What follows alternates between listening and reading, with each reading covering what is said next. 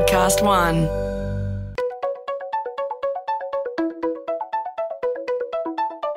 Hi, this is Paul McIntyre. Welcome to the MI3 Audio Edition. I've been a business journalist for 25 years covering the marketing, media, agency and tech sectors. In this series, we talk to industry leaders about the global and local developments that you need to be across this week. Well, you're about to hear from a New York-based Australian expat who's wearing more hats than the crowd at a Melbourne Cup. Joshua Lowcock is a central figure globally in policy development for the advertising and marketing industries on how to manage tech giants like Google and Facebook.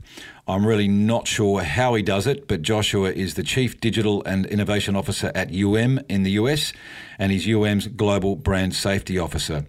He's a non-executive director of the Australian-listed Ascent Group, which owns 420 stores and 10 retail brands across Australia and New Zealand, including the Athlete's Foot, Hype DC and Platypus. Ascent also has the distribution rights for brands like Skechers, Merrell, Vans, Doc Martens, Timberland and Saucony. Joshua is also a non-executive director of Cash Rewards, the cashback firm which is heading for an Australian IPO. But that's not all. Joshua is also a US board member for the Mobile Marketing Association. He's on the board of the World Federation of Advertisers Global Alliance for Responsible Media. He's a global board member on Facebook's Client Council and editorial board member for the Brand Safety Institute. If that's not enough, Joshua is the architect for UM's parent company Media Brands, which is part of the giant marketing services holding company IPG, which recently unveiled what I think is a global benchmark for a set of 10 media responsibility principles and a media responsibility audit of social media platforms. They've now been adopted by the peak US agency body, the 4As, and his initiative has been hugely influential in the work coming from the Global Alliance for Responsible Media, backed by some of the biggest brands in the world. So welcome, Joshua Lowcock, dialing in from New York. Let's start with an obvious and potentially curly one. You've watched the smash hit documentary on Netflix, The Social Dilemma. I think many have found it disturbing. Others say it's the best effort yet to bring everything together on the downside and dangers of social media and those mighty beasts in big tech like Google, YouTube, Instagram and Facebook. All of them, of course, are essentially bankrolled by brands and the advertising industry in the great arena we call the attention economy. So let's hear from you, Joshua, who might just know a little bit about all this stuff. What did you make of The Social Dilemma, for starters? Like most people, I've watched the documentary. I think it shines an important spotlight on issues that we're, as an industry and society, are grappling with, and it's making us have much needed and long called for conversations. So I think the more people that watch it and the more conversations we have about it, the better. Does it put any renewed pressure on both for significant change on the platforms and equally on the advertising industry? Because, you know, as they make the point in the doco, a lot of the challenges that we have in society at the moment, whether it be civics and beyond, mental health or public health, is because of the advertising economy. What do you think? What's been your reaction and the discussion amongst your peers on this? I think, you know, it's easy to put the advertising economy in the spotlight. And yes, I work in the advertising economy, so I'm probably going to be a little bit defensive of it. But I think there's multiple dimensions that need to be examined. There's an absence of clear regulatory oversight and understanding of much of what's going on. So I think that needs to be considered. If you watch the documentary, it talks a lot about time on site and monthly active users and engagement. Those are metrics that are not only important to advertisers, they're also important to Wall Street. So I think there's a conversation that needs to be had about what does the finance industry and the investment community actually reward platforms for as well. And, you know, advertising's funded a lot of things in our collective lifetimes and in the human experience. I think just to pinpoint it solely at the foot of advertising as the fall guy is unfair. So I think we need to have a holistic conversation about all the elements in play, including, you know, the impact of the data economy as well, and privacy and the unregulated side of much of that throughout the world together to really solve for this. Fair points, except that even Wall Street when it looks at attention and time spent, that is all still about revenues. And this is not a beat up on Adland, but it's also, I have to say, we've talked last week about this in our earlier briefing. The frustration I've found is that it's very difficult to get the industry to talk about some of these things. And the reality is that the attention economy or advertising rewards attention, and Wall Street follows where the money goes, and the money is being allocated by advertising in this instance. So I take your point on Wall Street, but I guess this gets to the point of behind the walls, Joshua. I guess there's been very, very solid debate in the industry, at least in the US where you are, around these issues. Many are reluctant to talk publicly about some of this stuff, and I think this is where I'm just interested in the depth and understanding and debate that's going on, at least with your peers in the US versus the public debate, because everyone's very careful. Yeah, I mean, that's fair. You know, what people say in private is not sometimes what they say in public. I would counter that with what we've tried to do and what I've tried to do within media brands holistically is introduce this concept of media responsibility. And so media responsibility has actually helped shift the conversation around that, and part of that is a result of the Facebook boycott, and part of that's in reaction to other things. Great point. It does get us to what Media Brands has been doing with this media responsibility audit. It's probably the first and most robust attempt that I've seen by any advertising and media holding company, network, or industry participant at all, really, to acknowledge and address some of these issues at an industry level. We will get to some of the detail on this shortly, and it's really interesting what the principles that you've sort of helped develop. But I guess at the top line is we've seen this before in various guises. As I said, this is probably the most robust. Is it actually going to have any impact on the social platforms and how major advertisers behave?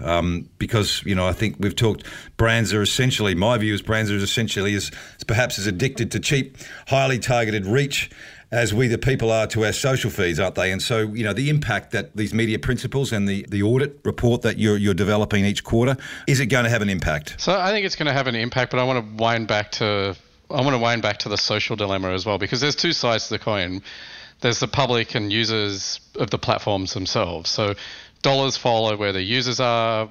Unless users actually move away from a platform, it's hard to have advertisers redirect their spend in another direction. You're not going to find advertisers walk away or deliberately walk away from an audience. What we've got to do, it's the social dilemma educates people. I think media responsibility principles gets advertisers thinking about where they invest their money more broadly than what you sort of set up as sort of cheap reach and impressions. And what we're trying to do is take a leaf out of corporate and social responsibility, where brands and organisations have made firm decisions about what they stand for in terms of diversity and inclusion, environmental protection, and they pass those obligations further down their supply chain to their suppliers. And if advertising and media is a significant investment or part of their budget, they've got to also then pass those same corporate social responsibility expectations onto the advertising ecosystem as well to improve the lives of their customers, but also society at large. And this is interesting, right? Because this is where you're building your media responsibility principles into broader corporate strategy, essentially. Correct. That's where you see this playing. Yeah, and then to answer your question from before, which is this is then how you will change the behaviour of platforms. Because if it becomes something that's embedded culturally in a brand or a marketer's conversation with a platform and where they advertise all the time, it's not the theme of the week, it's the thing that's intrinsic to the culture. And the strategic imperatives of an organisation. Correct. And its suppliers, right. So this is where it gets really interesting, because you've actually broadened the whole argument from just a media kind of debate to a organisational responsibility, which is aligned to all those other things you talk about, whether it be environment, social, civics. Where brands have actually stood up and exhibited values before that they believe in. Yeah. And how's that landing in the conversations with both your clients and the broader market and organisations beyond marketers, right? Because this involves, as you say, in many organisations there are corporate social responsibility and environmental principles that they've pledged and aligned to. CFOs and senior management. How does this land at that level? Where are you at with that? Yeah, so there's a lot to break down in that question. We'll start with the industry first. So it's landed very well in the industry. We developed the media responsibility principles. Subsequently, the 4As, which is the advertising agency group here in the US, has adopted those principles as well. And we're in conversations with other industry bodies to adopt them. From a client perspective, it's resonated incredibly well, faster than even I imagined, because brands have been struggling with this for a while, and we made it easy to understand. Having 10 principles were grounded in commercial, like things that aligned with commercial values, has done exceedingly well. And then more broadly, just across the organization and with media partners and the like, they've been quick to adopt them and learn from them. Silicon Valley is a highly competitive ecosystem. For them to actually be measured and evaluated against these principles, they all want to come first. It's injected a lot of needed transparency into what these these platforms and companies actually stand for. Well, we should break it down for the listener and our audience if they are not aware. The 10 media responsibility principles are as follows: promote respect, protect people, data collection and use, diverse and representative, children's well-being, no hate speech, no misinformation, advertising transparency, accountability, and enforcing policy. Now that's a massive sweeping list of things that to sort of get your head around and to audit, Joshua. So where is it at? Maybe just tell us a little bit about how you're doing this, and then we'll get back into the implications and what's been the industry response. But they're a really big subject. For instance, children's health, no misinformation. My God, how do you audit that stuff? Yeah, so let's start with misinformation, because that's one where everybody wants to get into a philosophical debate on what is truth, and we've actually really tried to narrow it down and bring some focus to it. So for misinformation and disinformation, and across the entire audit, just to give everyone context, we had about 250 odd questions across the 10 principles, of which then divided into subset questions when partners answered. But for no misinformation, we picked 4 strategic pillars of misinformation that needed to be addressed urgently, which was environmental, election, COVID-19, and vaccination. So we picked non-debatable factual areas of misinformation that needed to be addressed. There's lots of other areas, and I'm not saying other areas aren't as important, but those are 4 things that categorically they align to historical or organizational values. So environmental protection. Most companies have an environmental policy. For COVID-19, every brand that we work with either sells in a store or operates a retail environment. And so they have mask mandates. So you go, look, you don't want your staff, your team members exposed to harm. So why wouldn't you want mask mandates articulated firmly and clearly online? Vaccinations are important because if we want society to operate again, when the COVID-19 vaccine is available, we don't want misinformation about that. And election misinformation, we know categorically that there was election interference in 2016. The US operates on a voluntary voting system. We want electoral participation. And a lot of advertisers here in the US, at least, operate what you would call get out the vote campaigns. So they're not advocating for a particular issue. They're just encouraging participation. So that's another one where we know it aligns with a corporate value. So for everything we did, we just focused down on things that we knew would matter to advertisers rather than getting into deep philosophical debates. Protecting children, we looked at the age of 13, 16, 18 and 21 because there's different regulatory regimes around the world on what a child is, both from a privacy or legal drinking age perspective. So we tested against all of these sorts of things. We looked at international laws around discrimination. So we looked at the United Nations Declaration of Human Rights and some of the work that's been done out of the UN on protection of people. So there's a lot of bodies of work that we could rely on to give us guidance and then test and audit against those specific items. So how much of this is, because it's even with that those more refined boundaries that you've just explained, they're still big task to audit and measure and benchmark these platforms on. So do you have people? Do you have machines? How do you get to this whole audit result? So we have people. You have real people. In the wildest world of technology, we actually have people. So there was about 15 of us in the project team throughout the world, between New York, Canada, Europe and Australia. And we had, I'll say, good cooperation from the partners as well. So everything in the audit is factual based. There's not a sliding scale of score yourself on this on 1 to 10. We're looking for yes, no numerical answers. We also went in trust but verify. So we asked questions, but we also went into the platforms. I've worked in brand safety for a number of years. We know how to find inappropriate content. We know how to report things and actually track performance against these metrics. So it's a combination of factors in play.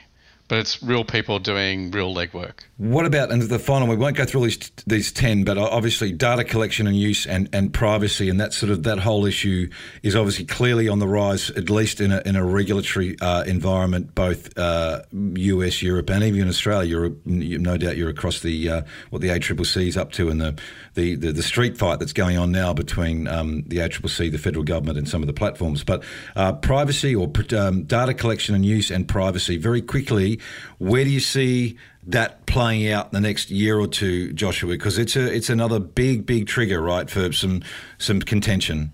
It's a really interesting one, and I'll throw some controversy out there. It also needs to be looked into in terms of antitrust issues and the power of key platforms, because you can't separate your individual right to privacy, you can't separate from data collection and use, and you can't separate from market power of key players.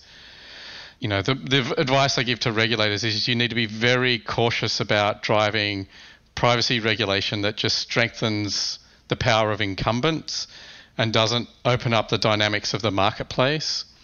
It's a complicated one because it also corners everyone else in the ecosystem. So if I come out and say, look, privacy regulation's not in the best interest of the marketplace, out of context, that sounds like I'm not an advocate for privacy when I'm a firm advocate for privacy. What I do not want to happen is centralization of market power that disadvantages both individual human beings, people, and advertisers, users of the platforms. And that's essentially where we're headed at the moment, even with GDPR, you think, don't you?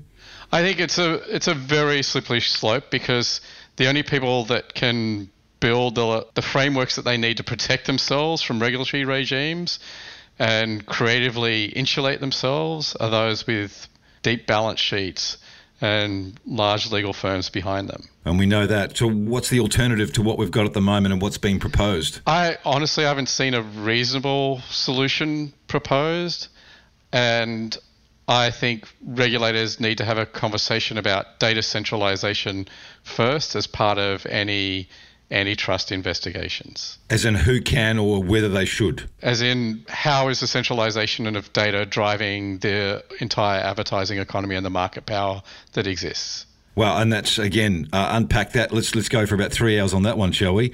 Do you think we are getting, is there any market, any country that's getting close to even asking those sorts of questions or understanding, comprehending that issue? That's a good open-ended question. I haven't seen anyone sort of come close to it.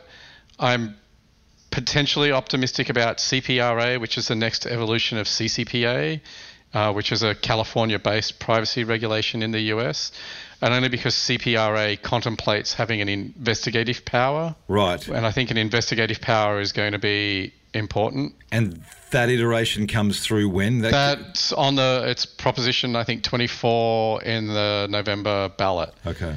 So whether people even get down to proposition 24 on the ballot is yes, another thing. Right. With everything you're talking about now, then, particularly in the consolidation or what we would define as monopolies or market power, I do find it fascinating that if we were having this conversation 15 years ago, market power, and people would be very vocal in the industry about not wanting to give one television network too much market power in Australia over another, and they would deliberately sort of keep them in check by ensuring that their allocation of funds would keep everyone honest. We don't have that conversation, other than you talking about it, by the way. Very few in our industry talk about this now. But what is the implications if nothing happens, if the status quo remains? If the status quo remains, at some point we'll all be working for a subsidiary or part of one of the major monopoly organisations. What Professor Scott Gallo would say, the big four. So it's going to be Apple, Amazon, Google, Facebook, or some of the Chinese players. Yeah, something to that extent.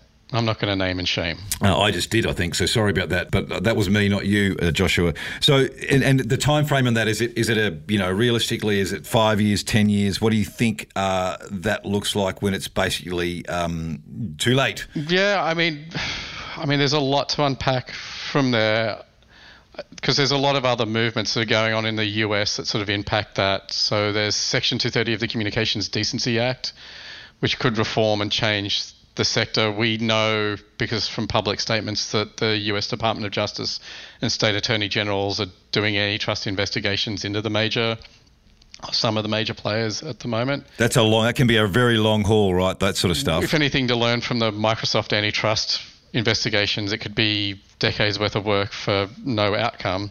I get back to, it needs to be this conversation around data. Like when you were talking about marketplaces in the Australian, TV laws and anti-siphoning laws and regional and metropolitan markets and the like, a lot of the debate gets around the definition of marketplaces, and I think that's what gets forgotten in the advertising debate today.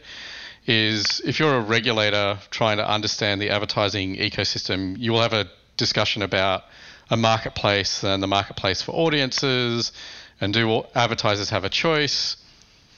And you can sort of go, well, TV is a substitute for search, or YouTube's a substitute for cable, and you can have all these and talk about that as a marketplace.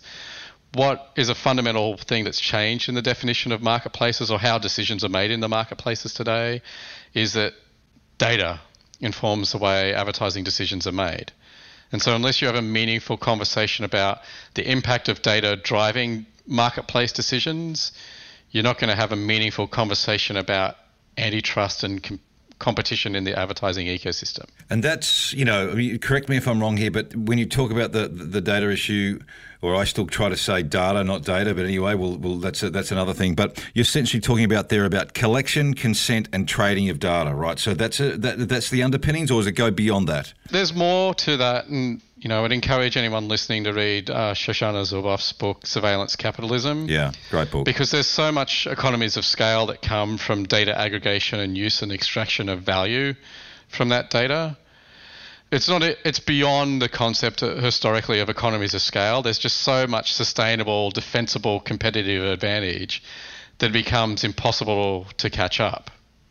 And that's the bit that I think regulators and us collectively as an industry need to be aware of. So it's not a case of, I could give everyone the same database of the population of Australia, but decades worth of learning and insights and social graphs or search graphs or insights that you build and predictions on human behavior that you're building from that data set are an unassailable competitive advantage. And her book is essentially, the Surveillance Capitalism is essentially a warning shot of where it could go, though. It's not like she's sort of trying to be pragmatic about this, right? I think in part it's a warning shot, in part it's reporting on things that have happened already. So the takeout, but her recommendations are what? Like what is her takeout? Because it is a big book. It's a great book. Yeah, her key takeaway is she was on the social dilemma, which is one that we collectively need to wake up and understand what's happening. And I think the social dilemma helps that, because Surveillance Capitalism, while a great book, is not necessarily bedtime reading for everyone. Yes. And I think the other one is regulators need to act. And regulators need to act with some degree of urgency. You're right, because, in self-interest, even in your self-interest, Joshua, at IPG and some of those other companies that you sit on the boards of, even in Australia, the reality there is that media brands and your parent company and everyone else's parent company, if it continues like it is, you will lose sustainable advantage as well, right, in the data game, because there are other players that have got a whole bunch of natural advantage now. That's a more complicated and what's the future of the advertising industry type question. Love those big ones, though. The reason why I pause on that is there's a lot of other things to unpack on that, because that gets beyond data and the way the friction's been removed from the economy and the way media is traded has changed, so that some media clients can trade themselves, some they can't. The challenge and the value that's ascribed to creative versus media buying to consulting to data, there's just a lot to unpack there. Yeah, no, fair enough. All the more reason why I'll get you back on to have another crack at that one. So, listen, just on those media principles and the audit that you've now conducted, you launched it a couple of months ago now. When did you launch? Yeah, end of July. End of July. How's it gone down in the US? What is the conversations you're having both with advertisers and the platforms? What is the initial responses to this? And I'll caveat this by saying, you mentioned earlier about, misinformation, and we know that the US elections had interference. Of course, we also know that in the instance of Facebook, and this is me naming and shaming, not you, Joshua, but we do know that Facebook and Zuckerberg denied it was a reality for some time, and it was only pressure and relentless discussion about this in open conversations that they eventually acquiesced and said, okay, you're right. They said, they resisted on that. You're also on the Facebook Client Council too, as I understand it, globally. So what are the conversations from the platforms, and what are the conversations for the advertisers? There's a setup if you've never seen one. Yeah, that's a good setup. I'll start with the platforms first, and then I'll do the advertisers. So we had all the platforms participate in the audit. So they agreed to participate under NDA and answer the 250 odd questions. We were also exceedingly fair and transparent with them, in the sense as we got the audit results back from them. We did all our own research as well. We collated and aggregated the data, and then we prepared mini packs for every platform to actually go back and tell them where we saw them weak, where we saw opportunity for improvement. Because the idea of the audit is not to be punitive, it's actually to improve the industry. So in one sense, it's very altruistic. The reaction from the platforms, by and large, was receptive. Again, I'd echo a statement I made earlier. They're highly competitive, so a lot of people were disappointed they didn't come first. But in everything we did, we were, I'll say, fair. We showed them the opportunities for improvement, and we have seen, and I won't name platforms for confidentiality reasons, but we saw some of them quickly adjust or adapt their policies to improve in areas that we flagged that they were significantly lacking. And so that fills me with a lot of optimism that we've done the right thing with the audit, and platforms are keen to engage, and we're filling a hole in the market, which is no one's actually stepped in and done this to sort of, be a little bit grandiose about what we've done. So we've given them a lot of transparency that, by and large, they also desperately needed. Clients, on the flip side, were very, very quick to embrace the principles. A lot of them have adjusted or tweaked them unique to their market conditions or environmental industry vertical, which is to be applauded and as expected. What it's led to, and I'm going to laugh, is it's led to them having a lot of very pointed conversations with platforms and being better informed about what to ask for. And so that's good. Where I think it will go longer term for some of them is, to some extent, we might end up with what I'll call customized audits, because there's certain industry verticals that we do need to go deeper on a certain types of issues.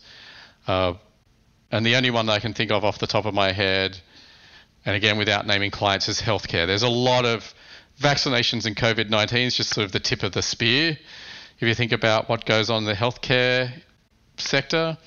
So there's a lot more work we could do on an audit specifically around healthcare. Two things. Has it changed investment or shifted investment around on the advertiser side as a result of seeing the audit results and the benchmarking that you're doing on who's behaving the best or complying responsibly? No media partner has been what I would call punished, as in the sense spend hasn't moved away from them entirely. I think it's led to more thoughtful investment in certain ad products. So it's easy to talk about a platform being a platform, but a platform from my perspective consists of multiple ad products. So certain ad products have now become unappealing or deprioritized. I'm being very diplomatic with my choice of words. I can tell. Yes, you're Prime Minister or President next, Joshua. They've deprioritized certain media types on a platform because they don't offer the controls or there's not the level of transparency we need to demonstrate that they're not causing or constituting harm. And these conversations will be ongoing. One of the things that we've done, to be clear, is the audit only rewards actual work, not promise work. So you don't get a score based on what you promised to do. You actually have to have done it. Some of the partners came back with commitments of what they plan to do in the next 3 to 6 months. And so I'll say the jury's still out, as in we're giving them the benefit of the doubt. Investment might have been slightly adjusted, and we're holding them now accountable to delivering on some of the things they've committed to doing as a result of the audit. So if I said, and I'll use you as an example, Paul, if you've not done enough on election misinformation, but you're committing to do it, we have asked for a timeline, we've asked for evidence of what you're committing to do, we will track your performance against that, and we will review our investment accordingly against each of those milestones. So the question that I doubt I'm going to get an answer for, but I'm going to try anyway, is who's the most responsible platform in your audit? No, look, I'm happy to tell you that. And before I give you that answer, I'm going to say it's a measure of effort, not safety. So none of this says that they are the most safe or the best place to be. They've done the most to be responsible. So YouTube came out first overall, which some people are surprised at, others are not. Again, they've learnt from 2 years of absolute pain in terms of taking proactive action. From the boycott a couple of years ago, you mean? Yeah, from the terrorist videos, the hate speech, the pedophile comment scandal. You could go. Yeah. Like they went through a lot of pain, and they've invested disproportionately higher than other platforms. What I always say to clients, and I'm happy to say it to you here in this environment, is they scored the best in a class full of students that scored mostly poor as well. So if you look at their peer set and the class, they came first in a class of overall poor students. And I don't divulge anyone's score, but no one did what I would call exceedingly well. Right, so including YouTube. YouTube's done better than most, but there's still ample room for improvement on everyone. Right, okay. Well, at least you've said something like that because, bloody hell, it's very hard to get the industry to even say that. So well done, Joshua.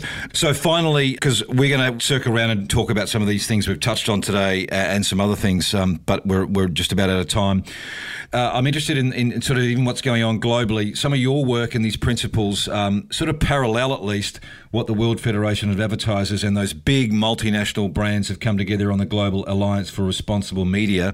Very similar strategic intent going on here. Is there overlap? What are you involved with that group? Because they are talking similar stuff to you. So yes, Media Brands is represented on the Global Alliance for Responsible Media, otherwise known as GARM.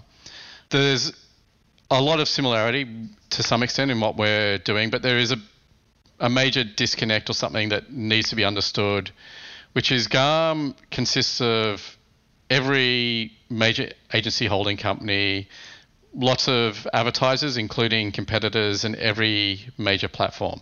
GARM is doing some great work in terms of its ability to truly hold platforms accountable, though it's somewhat constrained because one, platforms themselves probably don't want to hold themselves accountable through an industry body, and two, having so many competitors in a room opens the door for issues around collusion, anti-competitive behaviour if they were going out saying buy here, not buy there, all these people score higher or lower. So I think what we're doing actually dovetails very nicely with GARM. GARM can establish standards. They released their Evil 11 a couple of weeks ago. that's highly valued and important for the industry because it signals this is what the industry finds as important. It stops platforms dividing and conquering, going, well, this advertiser wants that and that advertiser wants that. Our audit can actually then step in and audit against the delivery on each of these things and see what's being achieved. And that's the same for, there's other industry bodies, whether that's the MRC, the Media Ratings Council, which is a semi-government aligned body here in the US. We can look at who's abiding by and adopting MRC standards. We can look at what the IAB has issued. So I think the audit is good because it sits independent of those organisations, can take a holistic view of the industry, and we're not caught up in the competitive whirlwinds that you get in a industry association that consists of many people that sometimes have difficulty being in the same room together. Yes. So ultimately, you sound, and I'm not, so this is why we need to hear more from you. You sound optimistic ultimately that some of this stuff, some of these big issues and some of these things can improve at an industry level and at a society level. I am not as optimistic, at least without more pressure anyway, because as I keep saying and seeing, platforms and businesses generally, really, without pressure, without the naming and shaming, to be honest, things don't move. The reason why YouTube's, now at the top of your worst class or, average class is because there was pressure put on them, public pressure put on them on a whole bunch of areas which they wouldn't want surfaced. So I guess you're the voice of pragmatism here, Joshua. You believe that things will go okay. I'd like to lean more on the side of optimism and pragmatism. The audit's quarterly, so we're actually in market with our next audit at the moment, and we have a league table, so who knows who will be number one in the next audit, and we're committed to quarterly audits for the foreseeable future. So I think that continues to apply pressure in the market, and by arming our clients with this information and embedding it as part of an ongoing cultural conversation, not just a one and done on the July boycotts, that's how you're going to affect and impact change. So this is the cliche, this is a marathon, not a sprint. So it's not going to be resolved by the end of this year. I think there's a lot of work that people like me and others need to do with regulators, and sort of the open-ended invitation I always have is I'm open to having conversations with regulators that want to be educated about the market. And I wrote something earlier in the year to that effect. It's not fair to criticise the industry or the lack of appropriate privacy regulations or industry reforms unless you're going to step up and play a role in driving that change. And so the media responsibility audit through Media Brands is one of those things, and we'll continue to drive that with industry associations and everywhere else we can. ACCC and the feds in Australia. You're Australian. You've been over in the US or offshore for a long time. But what do you make of the current street fight, or the knife fight in a phone box, as I like to call it, between the ACCC, the feds, and the platforms? As someone out of the country, it's interesting to observe. As an Australian, I think that there's so many other parts of noise in the debate that aren't getting solved for. So we really could talk for 3 hours. I'm a firm believer in the importance and value of journalism and news and the investment in the news ecosystem. I think the conversations, the debate around that have actually pulled the cart off the rails a little bit, because it diverts from what the real issues are. Which is data, in your view? I don't think it's a non-starter, but I think taxing the platforms almost sort of goes, you know what, we're saying what they're doing is okay, and we'll just take some money from them to try and fix the problem without actually understanding what the root problems in the industry and ecosystem are. And to you, that's data? And I think that's data. Or data. Just for you, I'll say data. Thank you, Joshua. Thank you. So we're going to end on that, and our next conversation is going to start on that very point, and we're going to get drilled down into it, because if I agree with you that there's a lot of conversation, by the way, that I'm hearing and having with people in the market that's beyond the advertising market, that is exactly your point, and I think we need to surface that. So if I can get a pledge from you that you'll talk to me once more, we will loop around and talk about the big data issue. Do I have that publicly? I'm happy to pledge for that. You just give me a cooey and I'll be there. Okay, great.